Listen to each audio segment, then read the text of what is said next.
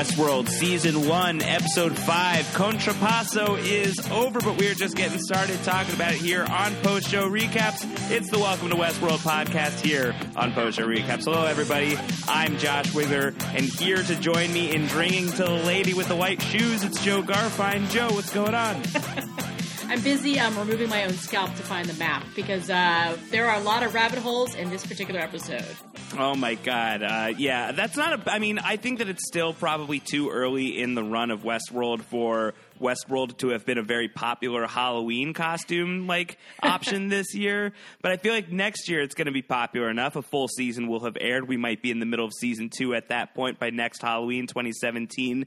That maybe somebody could go. It would be a really deep cut to go as the guy who worked at the brothel, the poker guy who got scalped by the Man in Black. That just feels very obscure and could be very, very good. I mean, I'm going to go as Mole Patrol next year.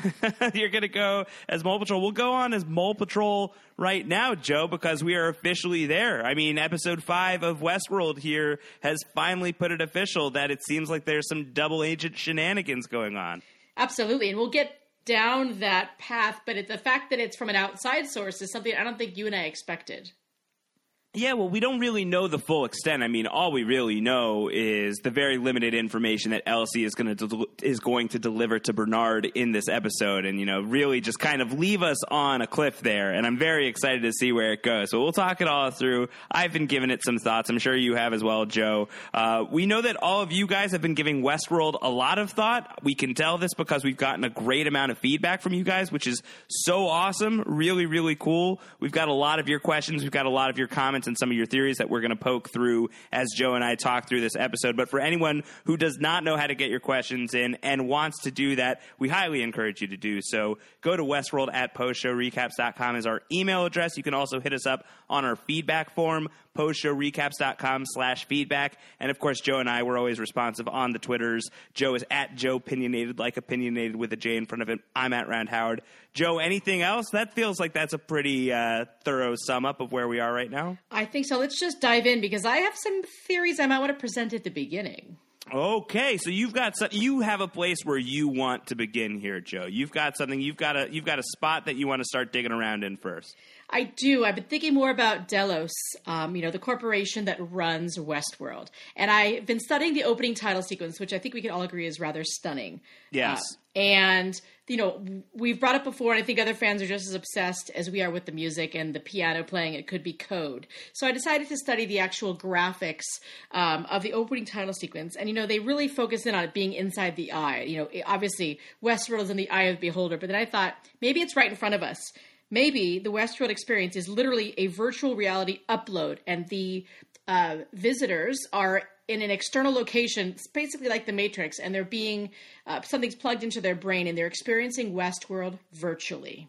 So you think that we are sort of in a Matrix scenario possibly here, where it's not a flesh and blood recreation of what's going on, where William and Logan, no matter what time they're in right now, they are not physically actually there in Westworld, according to this theory. That's my new theory, and along the same lines, if I may, go to further bit down, I believe now, if that is true, and this is more of a corporate overlord situation, and we'll get further in with Logan and William's conversation, but what if, Josh, the maze is nothing more than the corporate logo, that there's literally nothing to it? The fact that it was on the coffin, I thought, that's just too on the nose. Maybe we are overthinking it. Maybe the maze is literally a corporate logo that's imprinted on side of everyone's skull. But Man in Black doesn't know that. He was told to find a certain particular man, and he believes very strongly that this is the maze, when the game could be the joke's on him.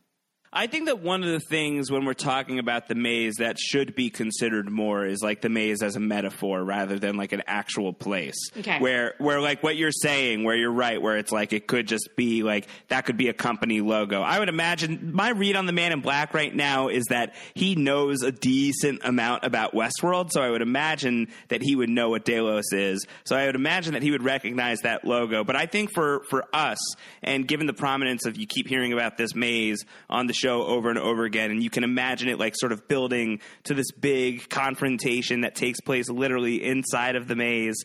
Maybe that's really stretching it. Maybe it's not going to be quite so literal, and maybe it is going to be a little bit more figurative. And I think that that's something that I haven't really been giving enough thought to, but probably something that should be considered here, I think, as we're talking about what this maze might be. It might be more an idea that is being unlocked rather than a physical, concrete place that you are going to solve a problem. Isn't it rather incredible that we are 5 episodes and we are halfway through the first seasons of a show that we knew virtually nothing about? And it has spawned not only, our podcast, but hundreds seemingly of others, probably about 50 others, within 5 episodes. And so this show is ripe for overanalysis, as you and I are doing. So I would just like to say to our listeners, new and returning, grain of salt. We like to follow various rabbit holes. We actually enjoy being wrong, and we very rarely enjoy being right. Yeah, very rare. Oh, no, I love being right. Whenever we can get there, that's really good as well. But okay, so that's an interesting idea. I mean, I'm probably going down a different hole, and I think that I'm still following this as though that the park itself is physically real, that they are physically there, that there is flesh and blood action going on there. But I do have some questions about what's happening in a corporeal way and what's happening in some sort of, whether it's you want to call it a mental projection or some sort of digital realm or whatever that's going on, like when Ford gets to talk to Dolores or the times that Bernard and Dolores have talked. I do wonder about scenes like that. I do still wonder if that's actually physically happening or if that's a little bit in the head. Let's take a broader view before we start diving into the episode a little bit more and just talk about Pariah, which is like this new place that we are entering here in Westworld this week, where a lot of the action is going to take place in this new town that's very far away from Sweetwater, not just in terms of miles, but also culturally. Sweetwater certainly has shootouts on the streets and everything like that, and you can certainly say that there's a certain, barbaric quality to that kind of lifestyle. But Pariah it's really something else, Joe. I call Pariah Sex Town. Sex Town. Pleasure Town. We're going. Pleasure Town. It has the Eyes Wide Shut mansion. Yes. Wow. I mean, there's spare no expense when it comes to this production, but also there's no room for prudes when you're watching Westworld. What I find fascinating is, I like to look at Twitter the night a show like Westworld airs and see what people are talking about. People are far more disturbed, myself included, by the violence on The Walking Dead than the nudity on Westworld. And I think that's a very interesting observation. I don't see a lot of outrage about the nudity. Obviously, it served the story to a point. I think a little bit of it was excessive, but it certainly set the stage and developed Pariah. What did you think about the orgy town? There's a lot of nudity on this episode of Westworld. It's like, hey, just in case you guys forgot that we are HBO, that's right. You know what we do. We are able to, show full frontal anything that you want. And AMC and FX, they can't do that. So there. It almost felt like showing off in a way. It was really kind of epic. Just in scale, it was wild, it was grand. The colors were weird. People were painted gold. People were painted red. People were doing things that I'm not comfortable repeating on the podcast.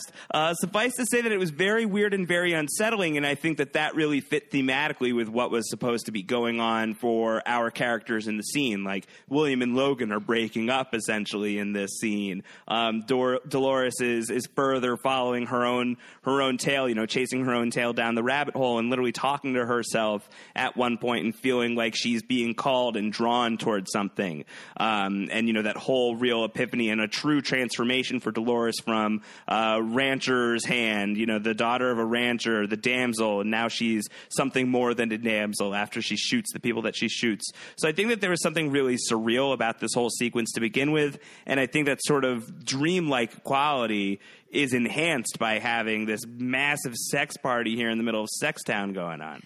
Well, if you think about it, a corporate programmer designed this knowing that, your strongest carnal desires, they put them all in one location. And just like in most towns, you have to go to the outskirts of town to find a strip club, to find less than savory clubs, I might add. They Indeed. Make this on the outskirts of Westworld. I think Logan noted, this is further out. This is a place you have to travel to and what to go to.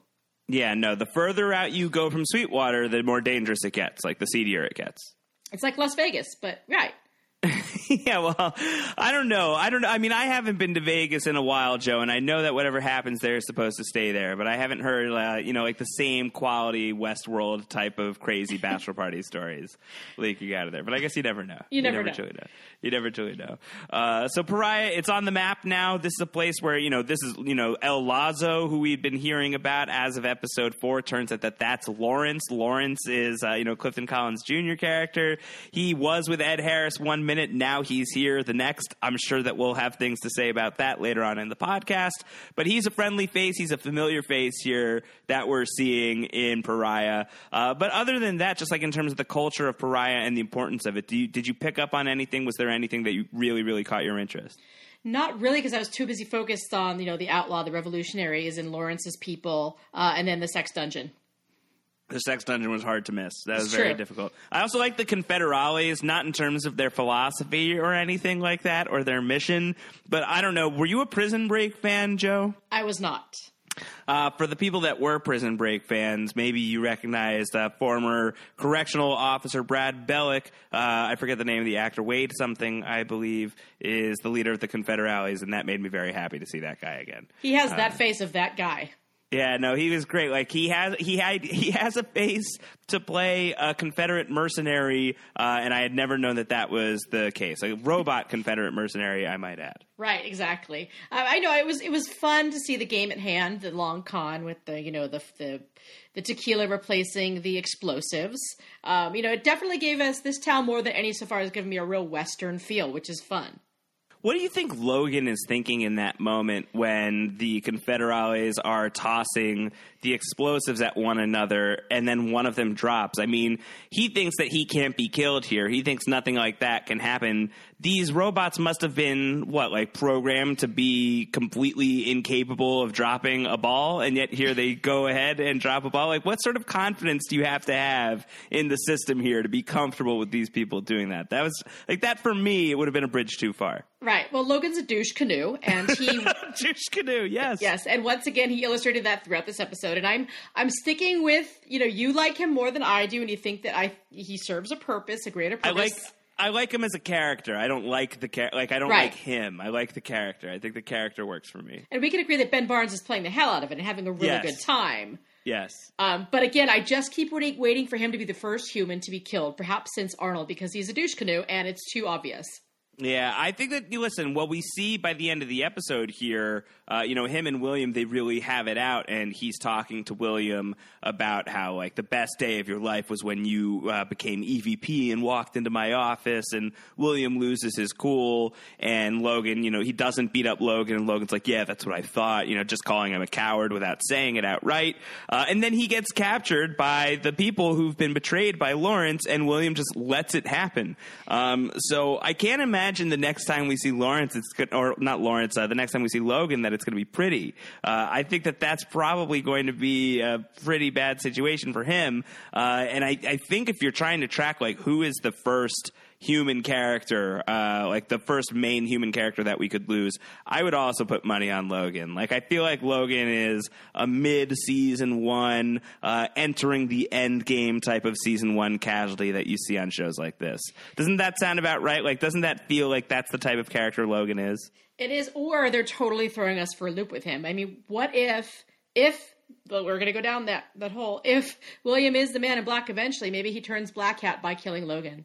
Yeah, exactly. Well, I mean, we'll talk about the Man in Black theories, but I mean, we've certainly discussed them in the podcasts here in the past, of this idea that some people have floated out that I think is really starting to catch on, that William and the Man in Black are the same guy, and William and Logan's story is playing out many years before the Man in Black story is playing out. The Ed Harris storyline is playing out, and I think that there were definitely some points in favor of that theory in this episode, a lot of points in favor of that theory, in my opinion. But one of them, I think just sort of in terms of it as like a broader thematic look is William taking steps towards Black Hat. You know, he shoots and kills a man to defend Dolores, and that's one thing, but then he swivels around and kills another guy. He just shoots the guy. He doesn't like, you know, it's not like that was a guy who was about to shoot him. He could have turned the gun on him and said, like, on the ground. He shot that guy, and then he has almost no trouble at all shooting the guy who's about to kill Logan. But it's that second guy that really, to me, feels like that's a turn towards the Black Hat. So if you are tracking this William could one day be the Man in Black theory, I think that you're seeing a little bit of that heel turn start right here in this sort of wagon theft auto scene that we've got here. I like the way Jimmy Simpson is playing Logan, because you see him struggling with 1 minute, embracing and enjoying the there are no consequences to killing robots, and the next minute fearing for fearing for Dolores' life, knowing that she's a robot in his heart, but wanting to protect her. Yeah, I think that he's a fascinating character because he was so resistant to Westworld, and he's really falling for it. Right. And, you know, I don't know if Dolores is being used for that purpose. Yeah, and Logan is the one who posited that, you know, back in episode 4. He's like, why do you think she's out here in the middle of nowhere? She's here for you. Mm-hmm. You know, they've been watching you. They're monitoring you. They know that this is, you know, the one thing that's caught your interest. How do you think that happened? It's not a coincidence. Right. And I think to be determined on whether that theory that Logan puts out there is right. I mean, I don't think that it's impossible that this is, you know, planned. I think that it's totally possible that this is more than just a happy accident, that these two star-crossed lovers who are not even, you know, the same species are suddenly on this destiny quest together. I think it could be that Dolores could have been put on this path. I don't think that that's out of the realm of possibility. Nothing is, allegedly. Can we go back to Lawrence for 1 minute? Yeah, of course. I'd love to go back to Lawrence. When he's El Lazo in Pariah, Dolores side-eyes him twice. First when they first walk up to him at the table, and then inside the mansion, the sex mansion. Right. She says, you know, it seems triggered by El Lazo. She says, there's something you're seeking. I know what that feels like. I'm seeking it too. If you let us, I know we can help you. And she seems to snap out of a trance as soon as she delivers that. And in the mansion, she's just giving him stink eye. It's like he's key to something and unlocking her memory or her flash forwards. It seems like they've got history, which would make sense. I mean, Dolores, being the oldest host in the park, has probably crossed paths with just about everybody, or at least has had the opportunity to. Right. And it certainly wouldn't, you know, it would not be a leap for me, I think, to assume that Lawrence and Dolores had, at some point in the past, had some sort of crossover, whether it's because they were part of some shared storyline, or if Lawrence is one of the older hosts as well. Maybe, you know, they were brought up together in like initial training and sort of those visions that we saw back in, I think it was episode 3, when Ford is explaining to Bernard like the early days of the park and everything like that. Maybe you could see something like that. But it feels like there's definitely some sort of connection between these two. I picked up on that as well, that whether or not it's something that's like going to be very important moving forward down the road, or something that was pretty important that they share in their past, it definitely felt like these two, this is not their first rodeo together, that these two have definitely been in the same space before. Maybe not Pariah, but definitely somewhere. Well, and they're both connected to Man in Black and his storylines and his many adventures over the 30 years. Right. Yeah, totally. And I mean, since we're talking about Lawrence, like, kind of curious, Joe, that the Man in Black slits Lawrence's throat, Lawrence dies, and then in like 3 scenes after that, if that, Lawrence pops up again as this established crime lord here in Pariah. Doesn't that feel a little convenient timing-wise, unless we're talking about 2 different timelines? There's no linear presentation of any story whatsoever on Westworld from scene to scene. So I think they are effing with us. And I think that at this point in the writing of the scripts, they realized if they weren't intending for people to think that William is a Man in Black, someone in the writer's room probably suggested that that's what people are going to think, and now they're messing with us. Because you're right, it was very shortly thereafter. And it's a total mind F. And I mean, I love it, but I'm still with you. I still think it's possible. I still think, because it's not presented in a linear fashion, that William can turn into the Man in Black in the future. Yeah. All right. So I think it's worth stopping down here for some feedback on this because we definitely got a lot about that. And just the idea that you're bringing up now is something that Geek Furious brought up. Geek Furious writes in, hey, Josh and Joe, Joe and Joe, JoJo. Anyway, so he's just trying to figure out what to call us. I like JoJo. I think that's good. Anyway, so this week the show hammered home that the Man in Black equals William idea a tad too much, don't you think? I've been a big fan of this theory, but they're making it too easy. Sure, R plus L did equal J, but that was nearly 2 decades of book theorizing and half a decade for the show. It can't be that simple on Westworld, can it? Are they setting us up? Is this all a sham? It's a sham, isn't it? The biggest mole is the show, or us? Are we the moles? Oh my God, we've been on Mole Patrol, and all this time the call was coming from inside the house. So that's where Geek Furious is with that. And I think that that's something that's worth considering is a lot of people are following down this idea that the Man in Black and William are the same guy, and maybe the show is a lot smarter than we are and thinks, assumes that we're going to make those assumptions and then has some sort of rug that they're going to pull out from under us in a way that no one saw coming. That would be awesome. That would be great if there's, if you can look back and see the clues that were there that set that up so that it made sense within the universe. But again, as you and I talked about last week, Joe, I don't think that there's anything wrong when you see the bullets coming if it's, firing off like a really great shot. And if people are now just, kind of putting together the William and Man in Black thing because it's really very much there on the show, then I feel like that's going to be very earned, and that, to me, is not going to take away from what could be a very cool reveal. And if it turns out that we're completely wrong, I'm okay with that, too. I'd be great with that, too, yes. I'd look forward to figuring out at the end of 10 episodes, if we get any kind of answers to putting the puzzle pieces together, to rewatching it and trying to see where they all fit. Yeah. We had another comment. This was in from Kyle, who said that this last episode made it seem very likely that William is the young Man in Black, which was highly speculated since the second episode. With so many different media platforms and fan sites quickly figuring out shocking twists for shows like Westworld and Mr. Robot, has binge watching become the best way to watch television? Which I think is, certainly an argument in favor of binge watching, Joe. Mm-hmm. I do think that when you're in the week-to-week era, and if you're so into a show that you dig into it with reading recaps, reading theory articles, listening to podcasts, I do think that that's when you start getting, there's a bit of a collective mentality, some hive minding going on as a lot of like-minded people start thinking about the same topic and start looking at the show and start putting pieces together, that I do think that you're going to arrive at some answers. I believe one of the people involved at HBO gave an interview this past week talking about how impressed he is that some fan theories are pretty close to correct, that people are a lot smarter than maybe he gave credit for. And I think that that's a good thing. I think that's why we have podcasts and stuff like this. So I'm not complaining. I think all of this is, I think that's a really exciting part of the Westworld journey for me so far. And I think that we're onto something here. I think that the people who think that this is happening, it feels pretty legit to me here. I think that the Lawrence inclusion is not quite a smoking gun for me, Joe, but a real strong argument in favor of the William and Black theory. Here's a quote from this episode that threw me for a loop with our theory. The Man in Black said, when this place started, I opened one of you up, the million little perfect pieces, and then they changed you. So, unless we see William open up a host, I don't know. I mean, you know what I mean? I thought that was very purposeful that they put that in there, talking about Man in Black when he first started his journey. We're seeing William at the beginning of his journey, so it remains to be seen if he opens up a host.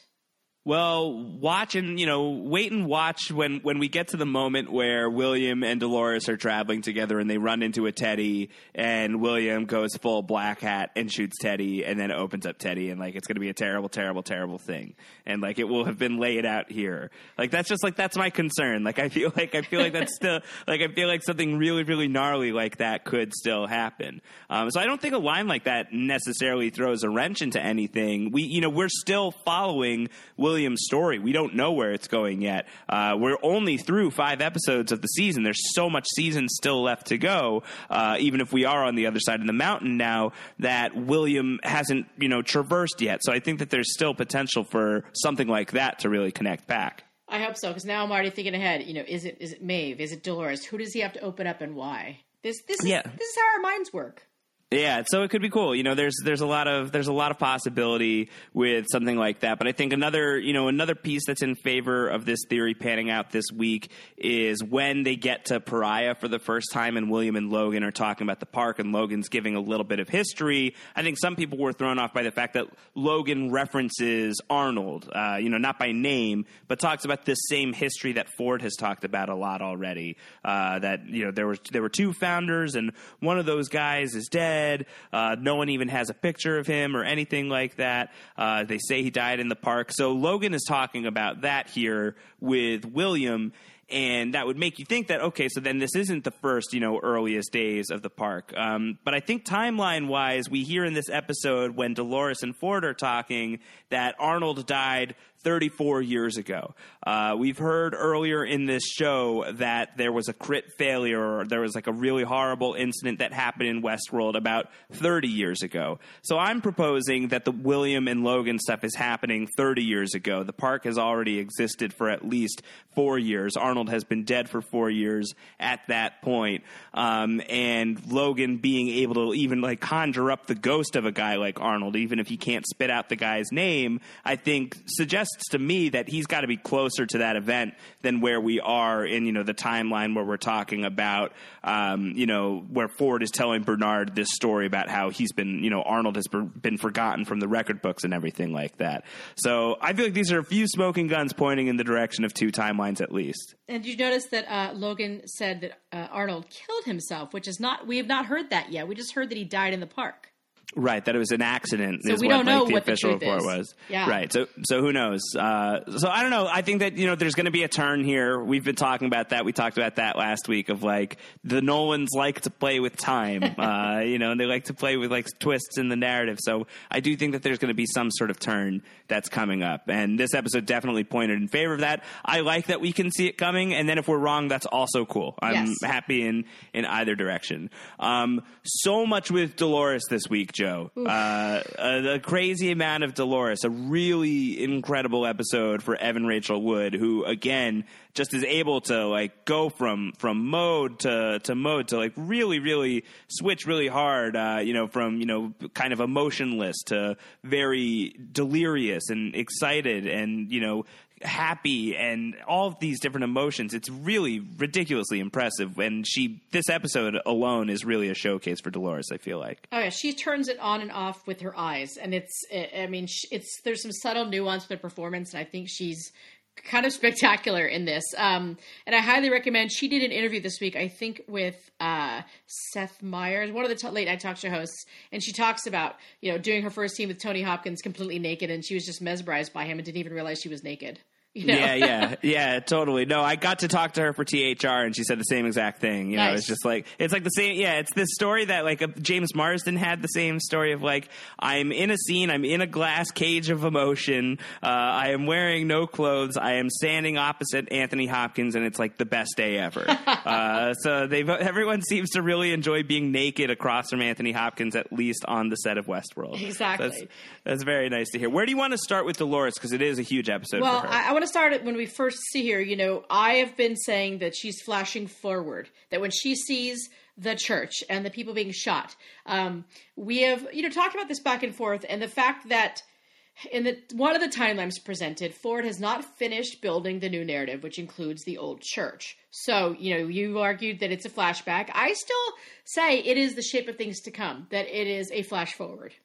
Okay, and what lends itself in that direction for you? They keep showing the church. They keep showing the church, and to me, I think in my mind, it's on the same timeline as Ford currently still building the new narrative.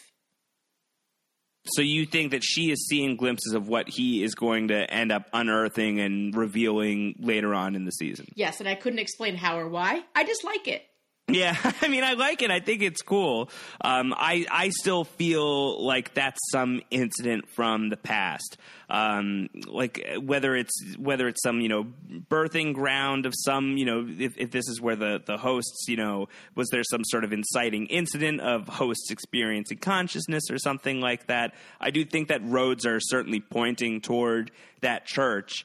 But what is the past if we're talking about a show that has, all these different timelines going going on. So hard to know like exactly where on the timeline this church incident would take place. But I think I like your idea. I like mine too. For that one, I think we're going to have to see where it goes. We'll just have to. I imagine that we'll have some sort of answer by the end of season 1. Probably, and I'm totally expecting to be wrong, but I enjoy it. She says a couple very key lines at the beginning, which is, doesn't everybody want to change their life? And it seems like the whole world is calling to me in a way it hasn't before. These are not lines that have been programmed in. This is part of the glitch. Yeah, well, no, she's really off of her loop. You know, it's not nothing that she's, this far away from Sweetwater and this far away from her farm, her family farm. She's very, very far away from her narrative right now. So she kind of has to improvise, and she kind of has to experience new things. And especially like if something is already happening to her, if somebody has already put her on this path, then this is really only going to exacerbate that stuff. Right, I agree.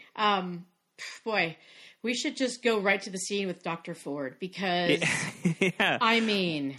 Well, that scene's really incredible, but nothing for the fact that beforehand, like what causes her to pass out is she's at this like nighttime parade in Pariah, and she's seeing like all these skeleton people. Like she sees the 2 skeletons that are hanging out with David S. Pumpkins in the crowd. Like it's a really fun, lineup of people that she's seeing, and then she sees herself. She sees a second Dolores. Joe, how many Doloreses are there on Westworld? I'm still going to say 1. Just one. Just the one Dolores. So is this like she's just like tripping balls and she's just like seeing like an acid projection of her own self? Listen, it's not just Sex Town. I imagine it's Drug Town as well. Yeah. Oh, my God. I don't know. Burning Pariah. Exactly. I don't know what you want to call it. Yeah. Burning Host is what it would be called in Westworld, yes. I think. Yeah. I mean, I think that this is just part of her sort of lucid dream, seeing herself and following herself as the White Rabbit, and winding up at the psychic, seeing the maze card. That was rather something. Yeah. So do you think that stuff is, is that all visionary? Is that all sort of ethereal? It's not a physically tangible thing that she's seeing. You don't think that there's like a second physical Dolores in the mix? I don't, but I'm sure tons of other people do. Yeah, I'm sure. I mean, I don't know. I mean, I think that the idea that there could possibly be multiple versions, like physically, of some of these people, I understand why that might make sense. I could see why there could be multiple versions of the same host. This was written in by Jason Zelling, who says, in reference to Dolores and her ability to be in 2 places at once sometimes, I'm almost certain that each host has a backup clone at the command center that allows techs to transfer consciousness from one body to another for diagnostics and code tuning, etc. This allows them to exist with the guests in sleep mode while simultaneously existing with Bernard at the command center. So that's sort of Jason's idea for how like multiple host bodies could possibly exist. Certainly would not be the first science fiction show, Joe, where there were robots with complicated personalities and they had like thousands of different copies of their own physical form. That would be a great twist. I politely agree to disagree, but I think it would be great to find that out. Yeah, so who knows? TBD. We will see how many Doloreses there are by the end of Westworld Season 1. You're going to stick with 1. I'll go with 2 just to give myself the advantage. Okay, fine. I'll take 2. Okay. All right, so let's talk about the Dolores and Ford scene because it's excellent. It's very, very good. He starts, they're saying that they're in his dream. Now, is that, is he saying that for her purposes? She doesn't know what's real. She doesn't know precisely where she is. She's basically under his command in this naked box.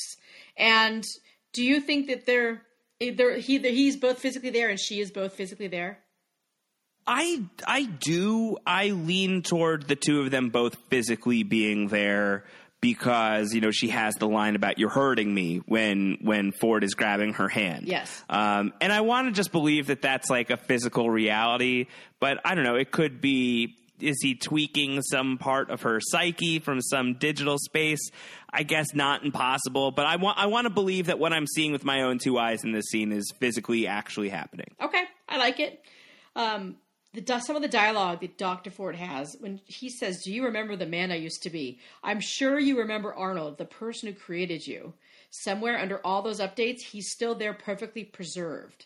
Your mind is a walled garden. Even death cannot touch flowers blooming there. Wow. Yeah, no, that's poetic. That's really, really beautiful. I mean, we talk about how it was Bernard who said to Dolores, like, "That's very pretty. Where did you learn that?" And she adapted it from a script about love. There's nothing like the genuine human article, perhaps, because as far as we know, Ford is just a man. I don't want to go too far down the rabbit hole of what Ford could or could not be, but he really just comes out with that, and that's just such a gorgeous way of describing the situation, but also very scary and loaded. How are you picking that apart? There's a lot to take in terms of Ford's interpretation of how Dolores' consciousness works, or at least how her programming works. I feel like Ford did his best effort to wipe her clean, the slate clean of all remnants of Arnold, but he knows that, like, logistically, that's impossible. That's why he's preserved under the updates. I feel like for some reason, out of all the hosts, she's off limits to him and untouchable. And maybe it's because of the Arnold of it all. And we'll get to the end of the scene, but could it be that Arnold's the one speaking to her, or that she's speaking to in the dark? Right. Well, that seems to be his theory. Right. Has he been speaking to you again? Right. And, she says, like, when was the last time you talked to him? And she gives the full date of 34 years, 32 days, 7 hours. And Ford knows immediately the day Arnold died. That's how keenly Ford thinks about Arnold. So I think that says a lot about the relationship for sure. When she said he told me I was going to help him destroy this place. So they not only wiped her memories clean of Arnold, but her mission, her desires, her emotions, she had a complete reset after Arnold died. I'd be curious to know if she had a role in it, in how he died or where. There obviously is this very strong connection between Ford, Arnold, Dolores, and I would imagine the Man in Black, just going back logistically. Yeah, well, especially if we're watching that relationship develop in the past, Joe. Especially if that's what we're seeing there. I think that this is right. I think that this idea of Ford can't completely get the Arnold out of Dolores, and it's certainly revealing that Ford is talking to Dolores and giving credit to Arnold as her creator. He's talking about Arnold, the person who created you, and he's not taking credit for that. He's giving Arnold full credit in that moment. He also, saying to Dolores, your mind is a walled garden. To use that kind of language with a host, when we've seen Ford talk about hosts as little more than objects that he gets to, be a god over, to say to Dolores, your mind, that feels like a pretty big deal to me, to concede that a host could even have a mind, to even describe something like a mind doesn't feel like that's nothing. That feels like that's pretty big. Dolores is uniquely and miraculously special. Ah, yes. I do think so. Delesmond. It's a Faraday. Yes. I like that he says, you've been content in your little loop. It's like he tries to belittle her, but it doesn't really work. If you did take on a bigger role, would you be a hero or a villain? And that struck me because I believe it was Logan in another part of the episode said there are no heroes and villains here.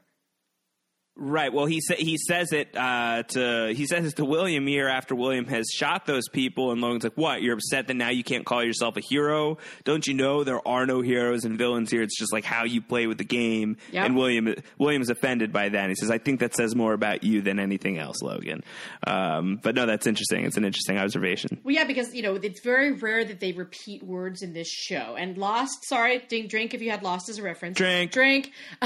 Lost didn't also have a lot of exposition, and it was very rare that they repeated words, but they usually had connections and meetings, and so that's how I watch Westworld now. Why would they mention heroes and villains in two different scenes?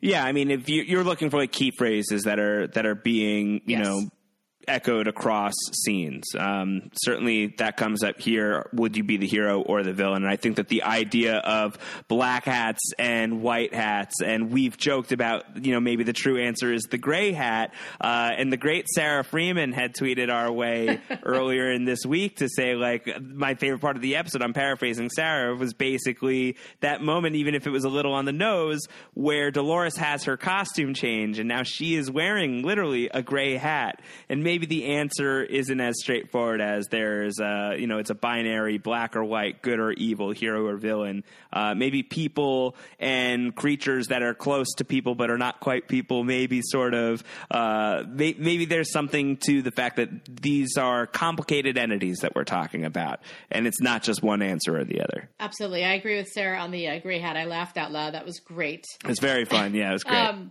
Back to Ford and Dolores. One of the things that caught my eye was he said, there's no one left who was there. No one understands as we understand. So do you think he's referring not just to hosts, but to his staff? I mean, I don't know how long Bernard's been there. He talks to the old cowboy host as his friend about down in cold storage. It does not seem like there is anyone from 34 years ago. Do you think that she is literally the only one? Well, he said in his conversation with Teresa in episode 4 that I'm not the sentimental type. And then, when he's saying, don't worry, it's not a retrospective, and the bulldozer comes towards the restaurant. But I think that you pointed out something really, really keen, and we see him talking to Old Bill in this episode, the second oldest host in Westworld that we heard about back in the premiere, played by Michael Wincott of The Crow, great actor, love that guy, in a really sort of his twitchy, rusty, almost body movement where he seems like a tin man who could use some oil. I really loved that scene. But he's talking to that guy. He's telling this very personal story about his dog and his brother and when they were young and destroying the cat and everything. And it's kind of revealing and scary and really good stuff. So he's having this heart to heart there. And now here he is with Dolores and trying to pick her brain as much as he can. And you do get the sense that even he feels like this is a little bit fruitless. And when he says this line that you just pointed out of there's no one else left who was there, no one who understands as we understand. And then when she says, are we very old friends? And Ford says, no, I wouldn't say friends, Dolores. I wouldn't say that at all. Oh my gosh. And then he gives this expression where he looks like he just got shot in the stomach, where he just got gut shot and he's going to be bleeding out for days. So Ford can call himself not the sentimental type all he wants, but that feels like a shield to me. And I think when we're seeing him in his scene with Old Bill and just the fact that he's talking to Old Bill and just the fact that he's talking to Dolores and what we get out of these two conversations, and especially this Dolores one, does strike me that Ford is perhaps somebody who is, if not pining for the old days, then feeling intense pain from the old days. And I think that that's a key, very, very pivotal, if not the pivotal aspect of this character, which is kind of cool. Without a doubt. And, we kind of skipped over the beginning scene with him. It's Old Bill, right? That's the character's name? Yeah. Okay. I thought it was an obvious metaphor for Man in Black's journey, and when he said his brother took the dog off the leash, I went, okay, I've had this theory that the Man in Black is Dr. Ford's brother, and that this is, I always knew there was a familial connection, or at least I assumed so. And talking about the game of it all, of literally the cat and the dog, it just made it seem like he was talking about himself and the Man in Black. That's a good observation. The story that he was talking about, how me and my brother and our dog, you're taking that as a suggestion that the Man in Black could be that brother. Right. It seems like after the game, after the maze, after the center is found, both Robert Ford and the Man in Black really have nothing left and they're finished. They're both probably around the same age within a couple of years. I feel like this is a 30-year game that's heading toward the end for one or both of them. Yeah, I would be much happier to hop on that than the Man in Black and Arnold are the same guy. Right. At this point, right? Because I feel like we see the Man in Black talk about Arnold enough that it would be weird if he was just talking about himself. Right. And if Anthony Hopkins was like, why do you keep talking about yourself in the third person, Arnold? I feel like we would get some sort of, exchange there. But I think that you could read the scene between the Man in Black and Ford that happens later in the episode, the really fantastic scene, the first scene between Ed Harris and Anthony Hopkins on this show, you could read that with some sort of like sibling rivalry or some sort of familial tension in there as well. I totally have from day one, even though they haven't met until this episode.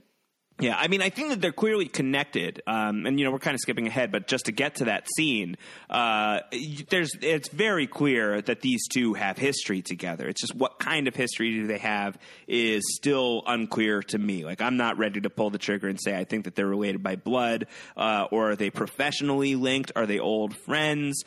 Could the Man in Black be Arnold's brother? Like, I mean, so many different possibilities, but they definitely have a strong link between them.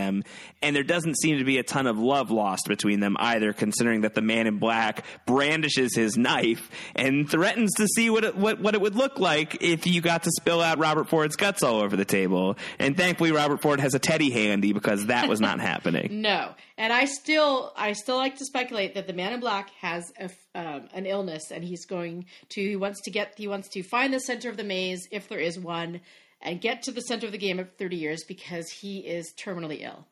I like that. I still like that theory a lot. I think that that's really cool. But I think that what we get here is I can't tell what Ford's take on the Man in Black's mission is. He says, like, far be it from me to interfere with a journey of self-discovery or something to that effect. Yes. Why is he letting the Man in Black just, like, run amok here? Is it because, like, he figures the Man in Black will lead Ford to what Ford himself is looking for? Does he think that is it a fruitless exercise? Does he feel like he's got the heads up? He's got the advantage on the Man in Black no matter what the Man in Black does?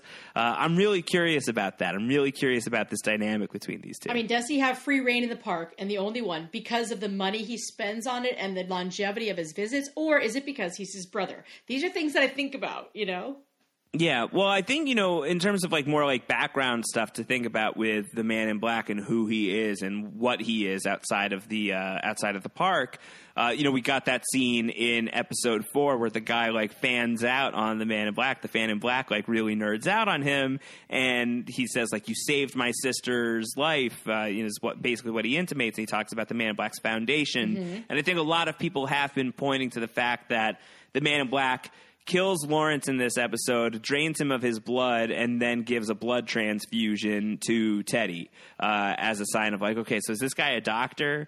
So I don't know what that, if that's actually something, or if he's just been coming to Westworld so many times that like he knows how to be a badass and do some field medicine.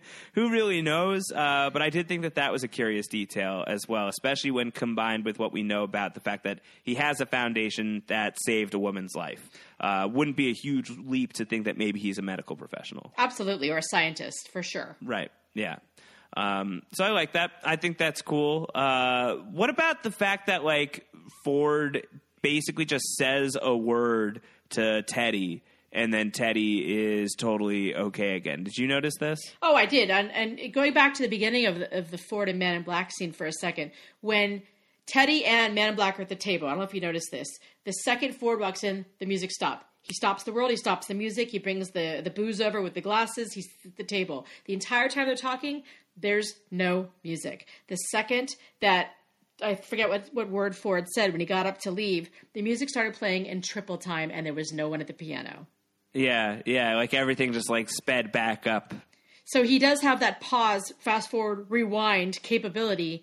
It seems magical. It seems supernatural. It seems controlled by him within the park, which leads credence to my Matrix theory that he's literally a digital insertion and has that kind of power, from a remote location. Again, I'm going down that rabbit hole.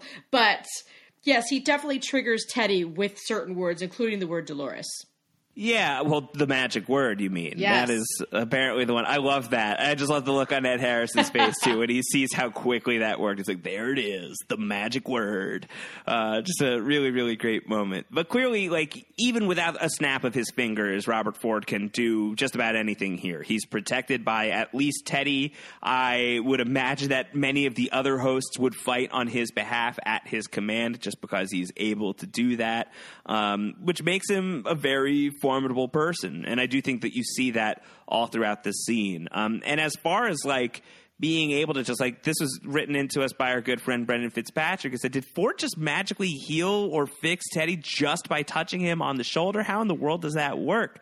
I feel like Ford could probably, I don't know if he could just like, physically heal Teddy's wounds. I doubt that, but he probably can like control Teddy's bravery levels, his like pain tolerance and things like that. So he can essentially just fix the guy up with little more than just like a little bit of retweaking of the man's code. We certainly saw in episode 3 Ford upload the memories of Wyatt to Teddy in like the blink of an eye, and suddenly Teddy had this very, very vivid backstory where none existed before. So whatever Ford is able to do, like he could do it really fast, and that's almost, in a lot of ways, that's like the scariest part. That like he can just turn a character into another character without even snapping his finger. I thought it was very telling too that Teddy doesn't recognize Ford. Now we've seen them talk in the glass cage down at HQ. You've seen Dolores talk to Ford. It seems like maybe they get a memory wipe, as if like Bernard says to Dolores, "We've never had this conversation, have we?" I thought it was interesting that Teddy didn't recognize him. Yeah. Yeah, no. Yeah, I think that there's a thing with these memories. Like they don't cling on to all of it. It takes a lot of jogging to get people to recognize each other, which must be frustrating working in Westworld. That would really bother me if like I was the Man in Black and Lawrence didn't recognize me the 5th time I was there. I'd be pretty peeved. Right. And then I noticed that the Man in Black, embellished his story about Wyatt to Teddy. He added that Dolores was, kidnapped when we, I think that. I believe it was Ford who said, yeah, that wasn't really part of the narrative. Right. Yeah. He's like, oh, that seems tacked on, that last bit. But it was so he could get Teddy to come along. Dolores is the magic word. It's true. I would follow along for Dolores. I would as well. We all would at this point. I think we all would. One thing I feel like there's a couple of things with the Man in Black storyline that I don't want to leave. Why do you think he kills Lawrence in order to save Teddy? What is it about Teddy that he thinks is, worth keeping, and Lawrence is now he's fulfilled his use? I am not quite sure. The only thing I could think of at the moment was he knows from his many visits to the park that Teddy and Dolores have a connection, that he would be more useful than Lawrence when it comes to Dolores. So that's assuming then that the Man in Black does believe that whatever his fate is running toward probably is going to involve Dolores on some level. Yes, that's the lane I'm traveling in. I like that. I think that's cool. That would certainly, put some context to the scenes between the Man in Black and Dolores in the first episode of the whole show, which we talked about already. Like, could there be another look at what's really happening inside the barn? But also even beyond that is when the Man in Black picks up the can of food for Dolores and says, like, I've got other things to do. See you around. Right. Like that being like not necessarily even a goodbye, but more of like, I'll see you later when we both get to the maze type of deal. Right. Yeah. I mean, who knows how many times the Man in Black has been to the park, how many times he's used Lawrence to a certain point in the story to get him where he needs to go.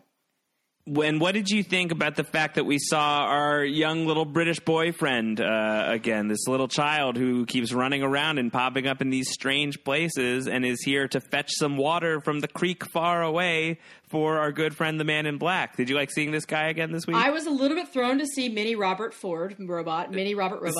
So you're still sticking to that? You still think that this is a little Robert Ford? Yeah. I also noted that the Man in Black wasn't at all surprised to see him, whereas Lawrence was. And I feel like he serves a purpose in the Man in Black's journey. I just can't quite put my finger on it, but if it is his brother, he's seeing his brother as a young man, and he's seen him along the last 30 years and knows how to use him in the park. Yeah. Well, I think the read that I got from that was like, it's not so much that like he wasn't surprised that the Man in Black wasn't surprised. I felt like the Man in Black saw something strange, and because of its strangeness was like, all right, so this is supposed to happen. Like, this is another sign. This is another thing that's pointing me further along the path. And it could be for the reason you're saying, where it's like, oh, well, that's Robert as a young boy, and I know this because we were brothers, so I know exactly what he looks like, and that's very weird, which must mean that he is a little robot robot Ford, who is here to help me along with my journey. So I think that he did, like, he recognized utility in this person's presence, if not outright recognizing the person itself. But it was cool. It was cool to see that character here again. I'm totally on that train with you as well, that this is a little mini Robert. I feel like that's a really good call. And I think you get a lot of that from the dialogue between those two characters back in episode 2. And it's no coincidence in the same episode shortly thereafter that Ford meets up with the Man in Black. That's right. Yeah. No mere coincidence at all. Anything else from the Man in Black and Ford scene that really caught your eye? There was some dialogue. Okay. Man in Black says, to Teddy, the Ford is why you exist. And he says, the world out there was one of plenty. Every need was taken care of except one purpose. So he uses the past tense, the world was. I don't know if you noticed it. In this episode, I have it written down here. He said 2 very interesting things. He talked about, I'm looking through my notes here. I have to find it. Sorry. He said things that caught my eye about, I'll see you in another life. Like, it was very lost. And then maybe in a past life. He says that to Lawrence. He says, I'll see you on the other side. Right. And then he says, maybe in a past life. So that struck me that he said those 2 things. And then in the scene with Ford, he referred to the outside world as a past tense. So then I started thinking, again, if they're in the Matrix in some remote facility. And, I don't know if you've seen Black Mirror. I think you have done a podcast about it. We have podcasts here on Pusher Recaps from Mike Bloom and AJ Bass, our good buddy AJ. But I myself have not watched. I haven't watched a lot of this current season of Black Mirror. Well, did see. That's what I was going to reference. But we're not going to talk. We're not going to talk too much about any story details from. No, but it made me think that maybe this is an afterlife upload experience for the Man in Black.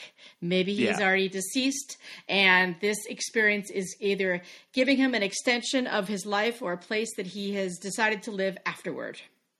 Yeah, no, I think that could be interesting, and I think the world of plenty, like, and what is the use for this technology outside of the park? We already know that that's an idea that's floating around based on Sizemore and Teresa talking in the premiere, and Teresa dressing him down and being like, "You're smart enough to know that the board is interested in the technology here for reasons beyond the park, but you can't figure out what it is." So I feel like that has always been on the show from the very, very beginning, and this could possibly be a wrinkle along that path. I think that's interesting. I notice when the tense changes, because it's pretty much all set in the now, no matter what the linear timeline is. So I definitely notice when the tense changes in a sentence, especially for someone as key as the Man in Black. That's all I wanted to point out. Well, I think that, like, if the journey for the hosts is, and like the promise of host technology and like what that can mean for people here on this show, like clearly for the hosts themselves, it's about, discovering existence and achieving independence. I think that those are probably like the ultimate goals, power over one's own life and journey. I think probably for at least some of the humans, like a story like this really is, a fountain of youth tale writ large. So I'd be shocked if at some point over the course of the seasons of Westworld, however far this show goes, I'd be shocked if somebody isn't looking at host technology and the idea of consciousness and can you make these creatures, can you give them like real flesh and blood, like not just physical form, but also souls and spirits and all of that. Wouldn't be shocked at all. I'd be more shocked if they never go down the route of like somebody deciding that this is the key to eternal life. Like you could just upload yourself to a host body. That's such a classic thing in science fiction that I'd be really surprised if Westworld doesn't touch that at some point down the line. Right, down the line. I mean, again, I'm probably very wrong, but it's just something to ponder and marinate. Another thing that the Man in Black said is, to Dr. Ford, I wonder what I'd find if I opened you up. Now, of course, you could take that as he thinks he's a host. I took that as maybe the key to the end of the maze and the center of the game is something actually inside of Dr. Ford. And he swallowed the key. I mean, not quite literally, but maybe, there is in the logo for 3 years. Yes. in the maze, there is a little man in the center of the logo. Little man. There's a little man. I'm just saying, maybe that it's a person is the key to the end of the game. I just keep thinking about this watch. I think that there could be something there. I don't know. I feel like for that, I really just read that as the Man in Black and Robert Ford. Once again, like, I don't think that we're really accusing Robert Ford of wide social circle or, like, you know, great social graces. Like, I don't think that his social game is really great. And I could see there being bad blood between him and the Man in Black. And so the Man in Black holding a knife out to the guy is like, screw you, Robert Ford. I'm just going to, like, make you feel this tall right in front of you here in your own park. And of course, you know, Teddy slams the knife down and everything like that. But it felt more just like kind of like a puffing out at the chest to me of like, you can be, you know, as in charge of this place metaphysically as you want, like with like your magic tricks and everything. But come into the bear pit with me, Robert Ford, and let's see who walks out of here alive. Like it felt like, you know, a real threat of physical violence, which is, we know, one of the Man in Black's aims is like something with real violence, real stakes is what he's looking for. Totally. That's more than likely what it is. You know, just a bunch of dudes puffing their chests out. Yeah, it felt really like very very testosterone heavy on the Man in Black's end at the very least. And can we just talk about how this will be the Emmy consideration episode for both of those two gentlemen? Oh my God. I mean, who knows? There's so many great scenes like this. Like, I need to stop saying this is the best scene of all time because, like, every scene, or at least many of these scenes, are really, really good. Like, get Hopkins and Jeffrey Wright in a scene together, and that's really good. As we saw in this episode, get Hopkins and Evan Rachel Wood in an episode, and it's a really, really good scene. Of course, Ed Harris and Anthony Hopkins together was going to be fantastic. So that's one of the great aspects of Westworld, is its cast is just so killer that you can really throw any combination of people in a room together, and it's going to be a really good scene pretty much every time. I mean, there's no weak link here. No, so far, no. I'm trying to think. Like, Sizemore's a douche, but, you know, he's been missing for several episodes now, so who really cares? Exactly. Well, that could be a good segue in, because I'm sure we're looking at Sizemore. We're looking at just about everyone we possibly can. Joe, you and I have been on Mole Patrol. Again, Mole Patrol being that we have been suspicious that somebody on the inside might be working against Westworld and trying to push the hosts towards consciousness. Who knows? Like some sort of hidden agenda on the part of one of the staffers here. And in this episode, Elsie finds some very, very scary stuff in the form of like this laser guided satellite uplink thingamabob that is stuck inside the Stray, the arm of the Stray, not the Strange Strigoi, stuck inside the arm of the woodcutter who went missing and bashed his own brains in a really, really horrific display of violence. That this guy had been beaming information about Westworld out of the park to parties unknown.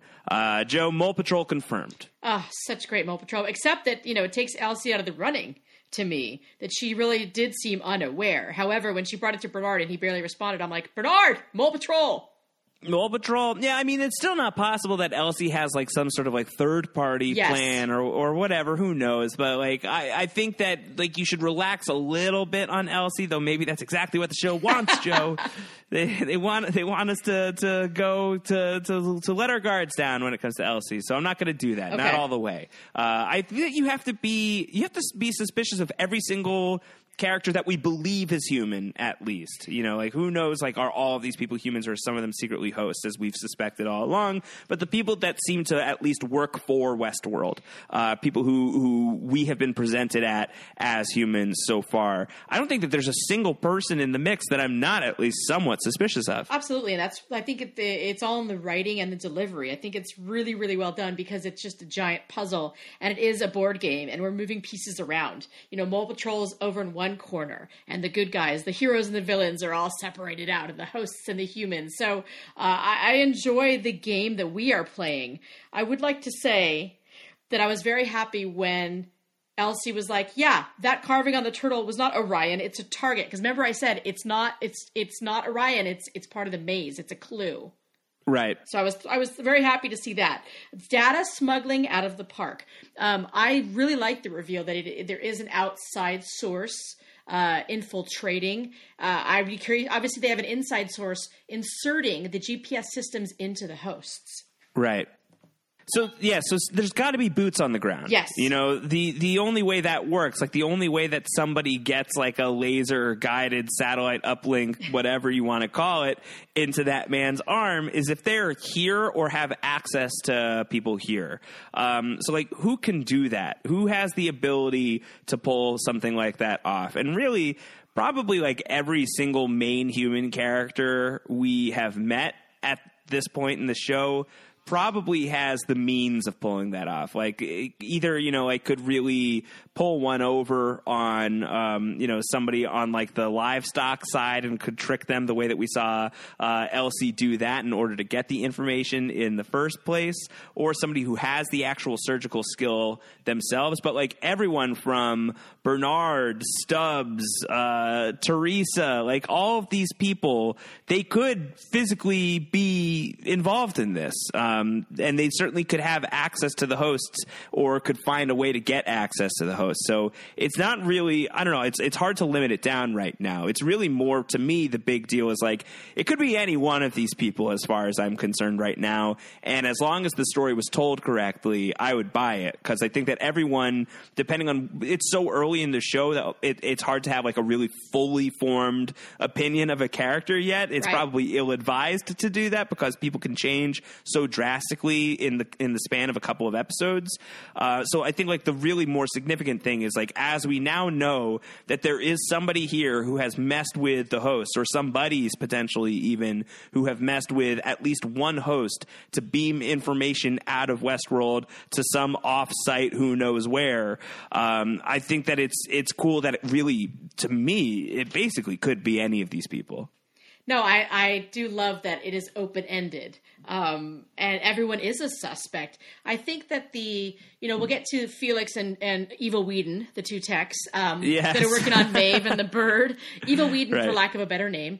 I think that it shows the ineptitude and the lack of actual security and monitoring of the workers. You know, I've noticed it in the park. It's a little lax. It's not 24/7 on every character and host, every visitor. It seems to me, given what Felix is getting away with and what the hashtag creepy necro perv got away with, that there is not a lot of monitoring of the actual employees working at Westworld. Thus, it seems to me very feasible that someone is easily working on Mole Patrol there. Yeah, no, 100%. Like there seem to be a lot of loops for the hosts and a lot of loopholes for the people who are working behind the scenes, where like you could definitely make some, we saw blackmail work in this episode. There is, just like the whole social engineering thing, that could happen here, just like hacking people. So I think that there's a lot of possibility there. Are you especially suspicious of anyone in particular? Like if you had to put money down on somebody who is on the other side of this thing, the person that Elsie is trying to track down, if it's not Elsie herself, like who do you have like one strong inclination that there's one person in particular that you're very suspicious of? On the Westworld side, or the hosts or the human side? I suppose it depends on where your head is at with this. I definitely think there's a visitor, and it's not Man in Black, who is working as a spy for someone on the outside. But I feel like Man in Black is too obvious. And I feel like that's whoever it is the person who planted the photo at Abernathy Farms and planted Chestnut the gun for Dolores. And I think it's too obvious to be Man in Black, but I feel like there's a person on the inside, there's a person on the Westworld side, and there's a person on the outside. Right, so we don't know who any of these people are. I said that I was suspicious of Stubbs the other week because he seemed to like be the only person that gave the Man in Black carte blanche. Now we've seen Ford and the Man in Black interact, but I'm still not ready to let go of my pet theory about Stubbs. So Stubbs is the guy I've got my eye on right now. I feel like there's something fishy about him. I think also he would be possibly at the nexus of like whatever theories exist between, do you want to believe that the William and Man in Black stories are playing out in different timelines? And I think that you kind of have to account for Stubbs being unaging. I think that he's involved in the William timeline. I'm stretching my brain to remember that. And he makes a joke about being a host at one point. Maybe it's not so funny, Joe. Maybe he truly is a host. So I'm still looking at Triple H. I'm still looking at the third Hemsworth here as my mole. I'm going to say that Bernard is now my number one. Okay, Bernard is now your number Yes. one. How come? That would be so cruel for Elsie to have like confided this to the mole, and that is like such a classic mole reveal type of move, that you've bared your soul to the person that you should not be bearing your soul to. I just feel like, sleeping with the enemy, which is the corporate boss with Teresa, Yeah. his interactions with Ford, his quote stealthy interactions with Dolores, which are not stealthy at all. I feel like, again, it might be too obvious, but I'm going to go with Bernard instead of the third Hemsworth.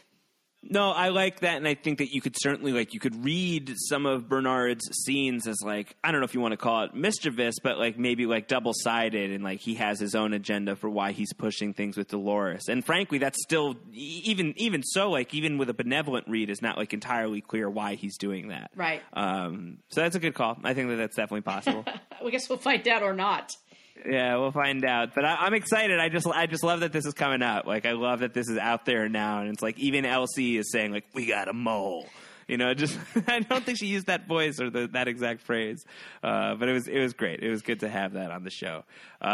Should we talk finally about what happened with Maeve this week? I thought was a pretty big deal. Yes, in her brief scene, good Lord. Thandie Newton is just amazing. Oh, she's so good. And she, like, sitting up at the very end and this bird winding up on her finger and just, like, has this sort of, I don't know, like this really eerie Disney quality to it. Like this, I don't know if it's like the Disney princess or like the evil queen, like, but there was just like something very fairy tale about it, of like the young, beautiful woman, like waking up and a bird lands on her finger and she is speaking of like secrets of a world that we don't fully understand. Like it feels really surreal to me, which was really cool. It was a really cool note to leave the episode on. The R-rated version of Enchanted, basically. Exactly. That's exactly what I was thinking. James Marsden's already here. So. Oh, good one. Yes. Yes. So Felix is the inept tech who was trying to reanimate the bird. Obviously, right. Bird is from livestock. So the animals inside of Westworld are also, they can be killed, but they also can be recreated. They are robots. Right, yeah. And, this is something that someone wanted to know about the bird. This was from a listener named John, who said, I was confused about the significance of the bird in the past episode. Why exactly was it even in the episode, and why was it so important that the butcher was able to bring it to life? Did you have a read on this, Joe? Why Felix was so obsessed with the bird? Like, maybe even just thematically what it represented to you? Well, I think that he got interested in the bird after Maeve woke up the first time. And he's trying to figure out... going inside into the guts of the technology to figure out how and if things can be reanimated. And I think he does want a promotion, and he's trying it on a smaller scale level with a bird. And oopsie daisies, there's Maeve with the bird. Yeah. I don't know. Like it was just, I hated Evil Whedon being such a jerk about it. Just being like, stop. You're just going to be a butcher your whole life. Don't even bother. Like, what do you know? This Felix guy seems like he's got some talent. You know what? It's a total William and Logan. It's a Man in Black and Ford. There are two sides. One is light, one is dark. And there is definitely a theme here when they have the pairs. And with those two, you have a douche canoe and a nice guy. Yep, all aboard the douche canoe, and I think we know which one that guy is. Where do you see this going with Maeve being awake, and what's your read? Like, has she been awake? Like every time like she's been coming here, like Felix keeps getting freaked out that Maeve's body is rolling up to his station. Is that coincidence? Is that by design? What do you think is going on here? I think given that in the last episode she found the bullet and she realizes, she found the pile of the drawings of the men in suits, the religious beings who travel between the worlds. I think that she's figured out a way to stay awake or wake herself up, and is specifically like knowing that she's going to be back with those two techs. I think that I don't know the logistics of it, but I feel like she's figured out that she can start getting answers with starting in that room. Well, I think it was a huge mistake to, whatever ended up happening that woke Maeve up in the first place back in episode 2. And clearly Felix and Evil Whedon, the douche canoe, did not do a great job wiping her memory in the subsequent episodes.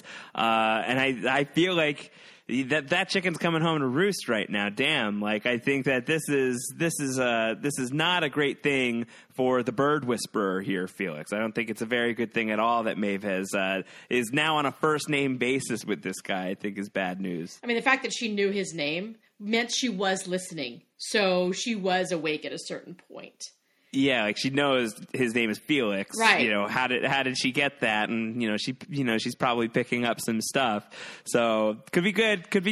Definitely scary possibility there. I really like that. Maeve's journey has been as a really intriguing one so far. So this seems like this is a pretty big step. Totally. Yeah, so that's great. What else from the episode, Joe, that we did not touch on before we sign out? Well, here? Later in the episode, before, I think it was after the reveal of the GPS, we see when Dolores sees herself at the psychic, she pulls a thread, and it seems to be that they were making a reference to a GPS in her arm. I know it was a vein. It looked gross. It was a thread. It was the fake flesh of the robot. But to me, I thought it's not a coincidence that Elsie takes the GPS in the same shape out of the woodcutter's arm, and then we see Dolores start to take it out herself.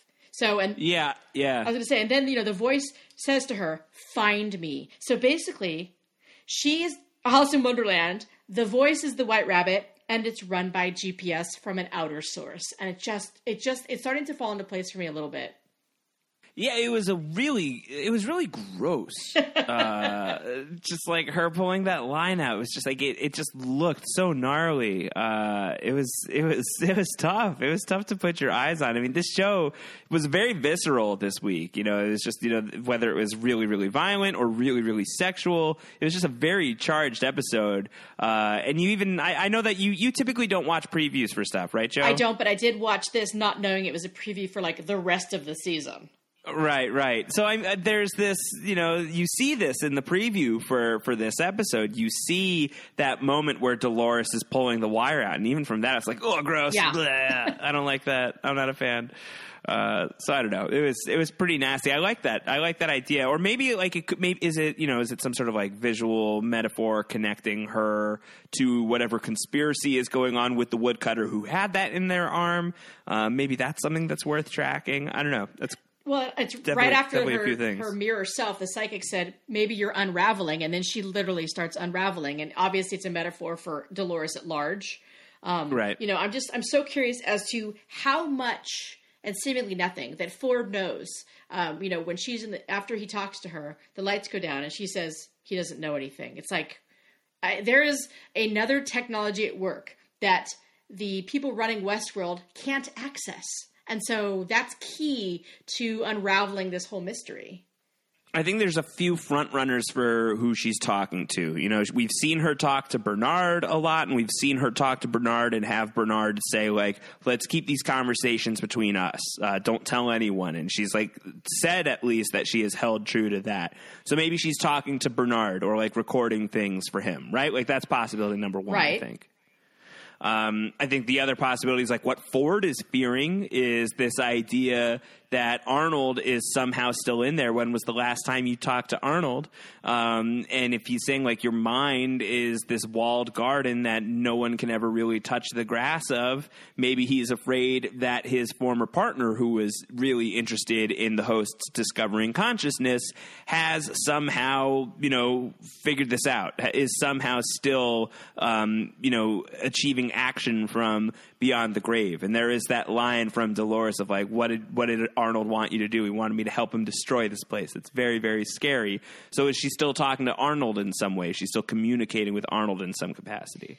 I don't know, but let me tell you something. I've been playing along with the Discover Westworld website. I get the emails and newsletters from Aiden, their online host, every week after the new episodes. So today I was just clicking around. You can ask questions. They want you to ask questions about visiting Westworld. So I just started putting in people's names just to see what they'd say.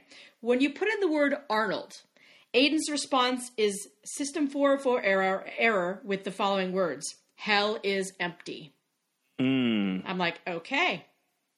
Interesting. And the shades are over here.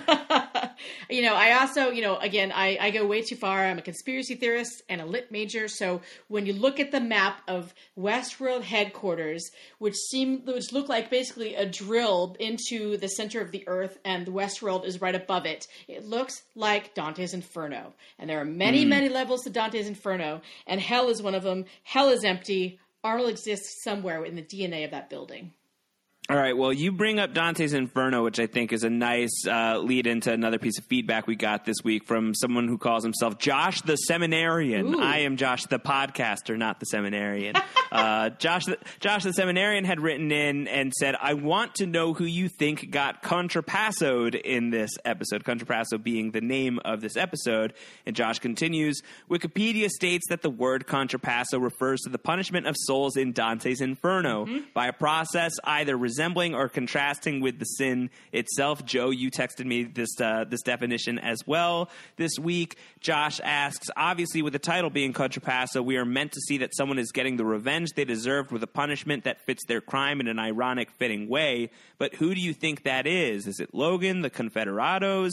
Is it the overly ambitious butcher reanimating the bird bot? Is it the robo-necrophile? And what is the punishment that fits as a contrapasso? So what do you think about this? Who sort of satisfies the bill, this definition, this idea of an eternal suffering through a mirror image of your sin? Who did you see that through this week?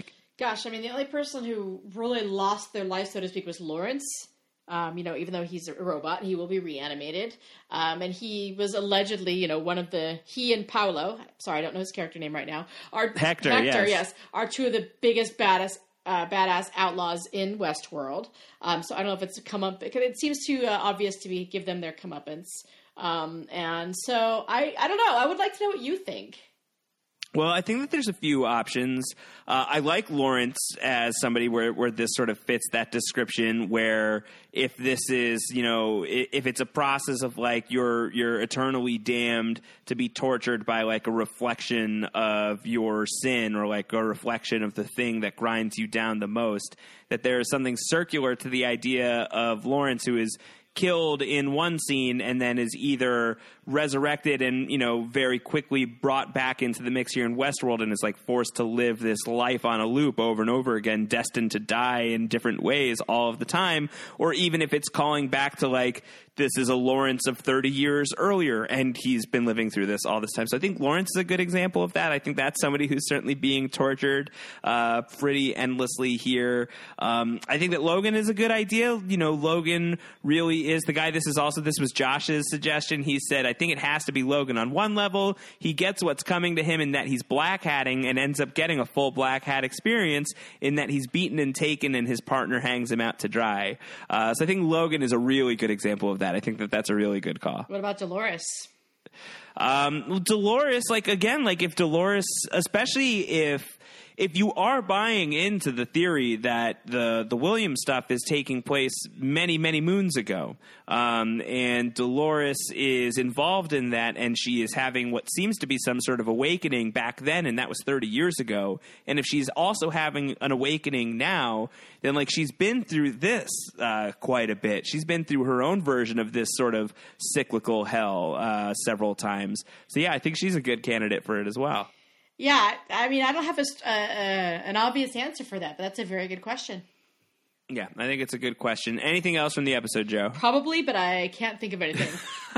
Well, we will have plenty of chances to talk things through. Episode 6 of Westworld is coming up really soon here. So Joe and I, we will be back with another podcast coming your way after episode 6 drops. Again, plenty of ways to get your questions and feedback into us. Westworld@postshowrecaps.com is our email. Our feedback form is postshowrecaps.com/feedback. Follow Joe on Twitter @JoePinionated and myself @RoundHoward. We will engage you. We will talk Westworld with you. We're very excited about that stuff. Hashtag wise, I'm trying to think of what really stood out. We said burning host at one point. I thought was pretty fun. Douche canoe. Douche Canoe is really good as well. If you want to go down the Douche Canoe River, feel free to sail on up to us. All right, also subscribe if you haven't already. We would really appreciate that. Any ratings, any reviews, any honest ratings and reviews that you would leave, we would greatly appreciate it as we're trying to get this podcast found on the iTunes charts. Would be very, very helpful, and we definitely appreciate all of the feedback. Again, tons of feedback, lots of interaction with you guys. It's been really, really great, really exciting, really having a good time here. I know that Joe feels the same. It's true. We love the constructive feedback. It really inspires us to want to, be the best podcast out there. And, we might be in our own minds. And we're not allowed to say. We can't be the judges of that. No, there are plenty of Westworld podcasts, so we really thank you for listening to ours. Yes, we greatly appreciate it. We will be back next week talking about episode 6 of Westworld, going down all of the rabbit holes. Joe, I hope that you are planning on bringing a shovel. I think we're going to need it. I have one right here. I have one as well. All right, take care, everybody. Goodbye. Adios.